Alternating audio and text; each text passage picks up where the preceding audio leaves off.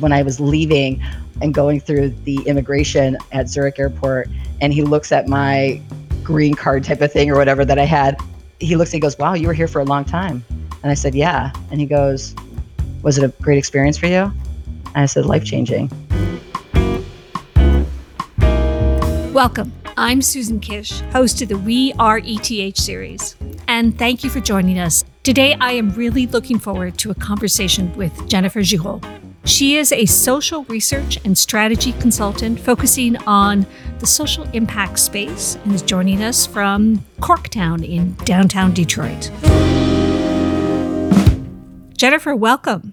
Oh, Susan, wonderful to be here and join everybody. We're so happy to have you. So, Jennifer, I would love to start with asking, what are you doing in Detroit? It's an exciting city. It's changing a lot. So it is. What's on your plate right now? So we moved from DC last year in November. It was an election day, actually. Wow. We moved here and to Detroit, and this is where my family's originally from. And I haven't lived here in 25 years. In fact, when I left, I really didn't know if I'd be able to come back. But Detroit is like the sort of city.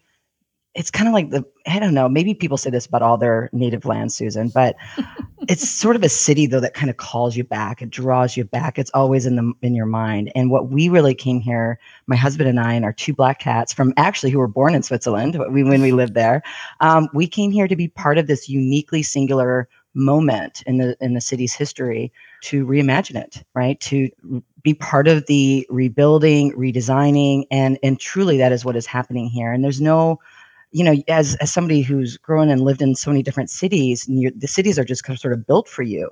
But Detroit has so much space, and it's a really unique opportunity to be part of community and to be part of, as somebody who's studied resilience, social resilience, urban resilience, there's really an opportunity to be here and be part of the decisions that are being made in your neighborhood around how is it going to be designed. And I think that's a really unique, and also living in cities where there's been a lot of inequity, where we, even my husband and I, have had challenges finding a home that we could afford, that we could even afford as a renter. And a lot of these cities grapple with that because these decisions tend to just be made on a real estate level rather than on a level of how does the government want to truly create an equitable city? Right. And I think Detroit has this unique opportunity because there's so much land, because so many homes were demolished literally by neglect. There's so much land that the city owns and that the city can work with to do differently, and also to create a lot more parks and spaces and just to work with space in a lot of different ways that a city like New York or even Zurich, which are beautiful cities, but they're built, right, and they can't really, they're having to adjust and redesign their infrastructure to adapt to things like climate change. Whereas Detroit, it literally has to build new. And so it has this unique singular opportunity, and we wanted to be a part of that. It's wonderful in many ways to see it come back, but it is the embodiment of grit, of resilience. Yeah, and creativity. I mean, I think a lot of people, it is grit. I mean, literally you see all these murals and there is this sort of feeling of, we rise from the ashes, which has historical connotations because the city did experience a great fire in the 1800s. And so there's this aspect of it is a city that rises. But I think the other thing about Detroit is it's incredibly creative. And it's just like the art and the music. Like, I think the part of it too is when you're dealing with so much space, Susan, and like you have people here who are makers, world builders, and then everybody, if you come here, you literally, I think, have a responsibility to do. And if you're someone who come here and expects everything to be done for you, then it's probably not the place for you. We need people here who are literally going to embrace how are they going to make their community better? Right. And how are they going to make the community maybe next to them better? And you end up seeing these wonderful creative displays of makership every day. And that's what's going to make it great again. Well, it has the opportunity to make a difference in this next century, which is really fascinating. But help me connect the dots. You lived in Zurich for 7 years at the ETH Center for Security Studies. And if I read correctly, you were part of the Center around Risk and Resilience. Correct. So can you help connect the dots between that work that you did on resilience and Nigerian terrorism and energy Yeah. infrastructure and ICT and disasters. I mean, you did a lot of really interesting work. How does that inform and connect with the work that you're doing now? As somebody and I think this is, just going to ETH for a second. As a social researcher, we don't really talk about ETH, right? Mm-hmm. When I was living in California and going to graduate school, I hung out with a lot of mathematicians and people in the physics department, and we'd go hiking together. And I told them, I said, "Hey, I got a senior researcher or researcher job at ETH," and they all looked at me. They're like, "What? What? That's amazing!" And I was like, "Yeah, is it? Okay, no." And I was like, "Yeah, the university is like amazing." But they knew, like, you just landed on the most amazing opportunity. You have no idea. And truly, they were right, because when I came and I worked for the center it's headed by Andy Venga. He's wonderful.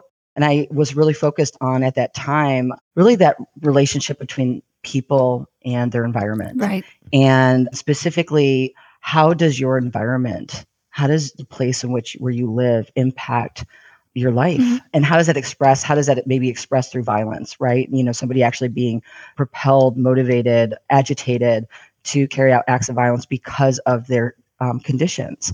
And so this relationship, just kind of connect. I looked at, when I was there for 7 years, I worked on a wonderful team. And for me, one of the areas I looked at was like the targeting behaviors of violent groups. Mm-hmm. How did they leverage their terrain? How did their environment both agitate them because of inequities, because of abuses? And then how did they leverage that to actually destabilize another actor, a business, a sector?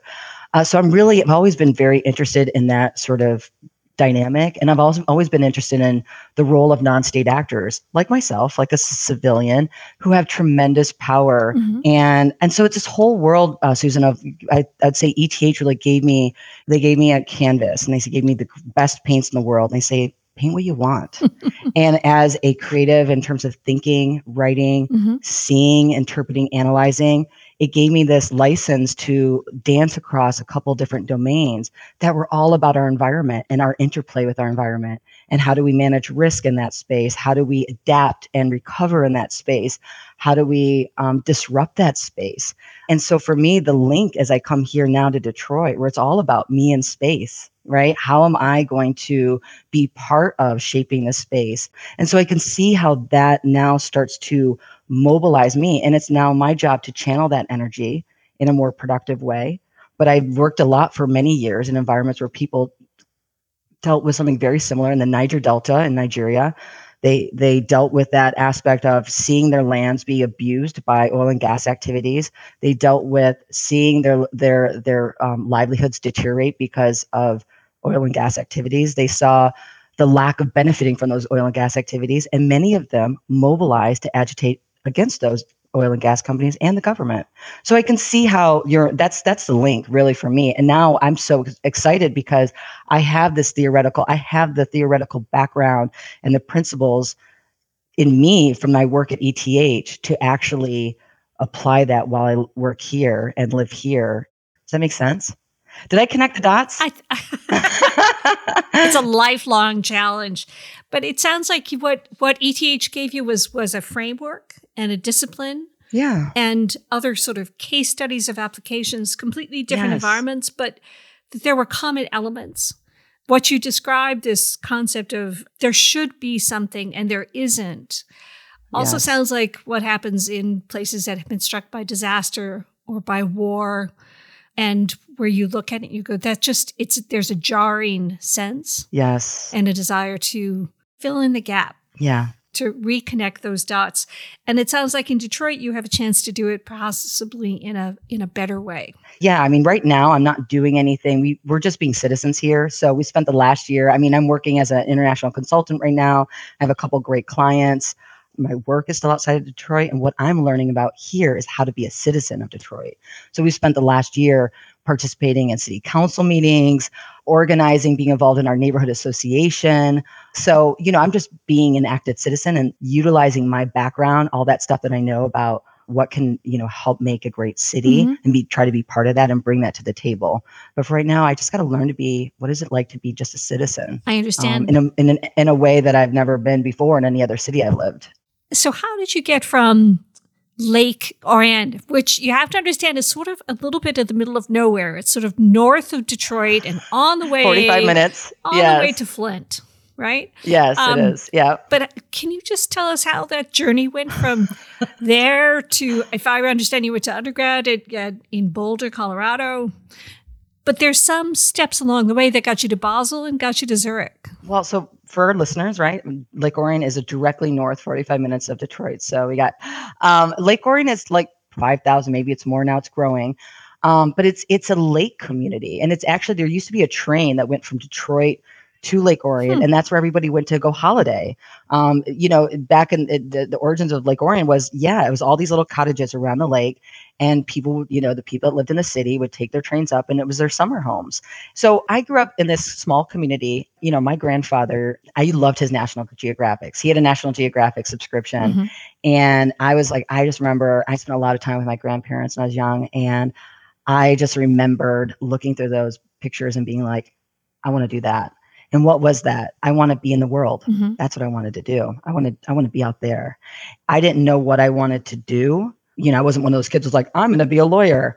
I knew I wanted to be in the world with people. That's what I knew. Right. And so my whole being in Lake Orion, I knew that I'd eventually leave because that world, it's a beautiful community, lovely. The slogan there is where living is vacation, because everyone's kind of like, it's this beautiful lake. Everyone hangs out. It's great. But I just knew that I would be somebody that when the opportunity came to me, and the first opportunity was college.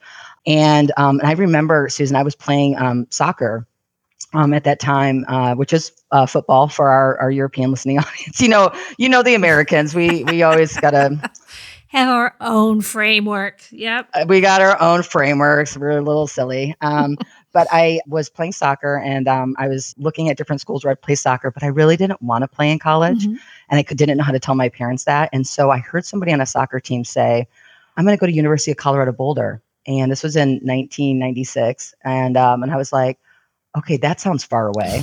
Let me apply there. And I didn't tell anybody. And I said to myself, I'm going to apply. And if I get in, I'm going.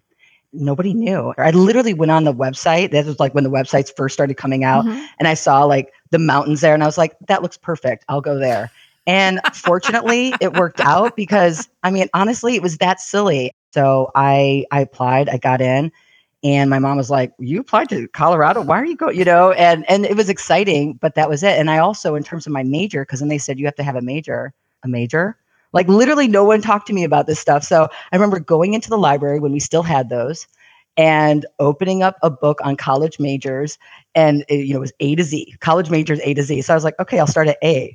And fortunately, anthropology is in the A. Starts with letter A. So it starts in the A, and I get to it. And I'm like, study of cultures and people and beliefs. I'm like, I want to do that. And so literally, it was that sort of stumbling. Some people are like laser sharp. I stumble. It's not I feel stumbling. like there's this serendipity. Serendipity. Yes, it's a more precise way. It's a serendipitous. It's an openness. I hear the call. And then I'm like, okay, I look for the signals and just in a way, it feels like I sort of fall into, but there's a pull. And then I just try to be open to whatever's going to meet me on the other side. There's that wonderful quote by Rumi that says, whatever you're seeking is seeking you. And I think a lot of what has, transpired, what got me out of Lake Orion onto Colorado, then New York, et cetera. But then how did you end up in Zurich, which in many ways is the antithesis of either... Yeah. Lake Orion, where you grew up, or Detroit. Where living is vacation. Right? Exactly. Lake Orion. Yes. Vacation homeland. So again, it's this whole sort of the serendipity, right? And I'm studying anthropology in Colorado. And I have struggled the first few years because, it's a big university, just trying to adapt and figure out. I had this really amazing opportunity to go and spend a summer in Senegal called Operation Crossroads Africa. And Operations Crossroads Africa was created just before the Peace Corps was created in the US as sort of a pre-Peace Corps. It was kind of like a testing ground. So it was this way for the government to sort of experiment. I don't even know if it was like the government in terms of its historical origins, but it was a way to experiment with, all right, if we send some American kids, So like the sort of cultural exposure out to, different African countries to volunteer for a summer. What would that be like? So I had the chance in my sophomore to junior year to do that. And that really, I was in Senegal in a village called Kourma Marsar, which is about an hour and a half south of the Mauritania border. So it's West Africa. That was such, again, these like little moments, right? Because I was placed in a community in which there was an anthropologist Huh. actually doing her work, her doctoral dissertation work. And so I had this chance to actually see what it was like. I mean, it was like, you have your anthropology professors who are sharing their work with you, but I actually was in a village where an Mhm. anthropologist was actually doing their work. So I could actually see, is this something that I would like to do? It was from that experience that inspired me to have, after I graduated, go back to West Africa, spend some time in Ghana. I lived there for about 6 months. Mhm. And then I, came out of that experience, and I had a boyfriend at that time who was like, well, I'm going to New York City. And that was in August of 2001. And so what happened in September 2001? 9/11. So we moved there, 9/11, and I actually sat and watched. We lived in a part of Brooklyn right along the river. I'll never forget, the first plane had hit, and I was watching the smoke come out. It was terrifying. And then it was moments later that I think the first tower crumbled. I mean, sorry, it was really wild. But I share that with you, Susan, because it was that experience that got me interested in terrorism and crisis, and is that aspect of how people, how do they recover from that, and Yeah. also what had motivated those people, those individuals that flew that plane into those buildings. Right. There were so many aspects of that day. Again, it was like one of those singular moments for me Yeah. that was like, I need to understand this. And so I made a point to go back to school, do my master's.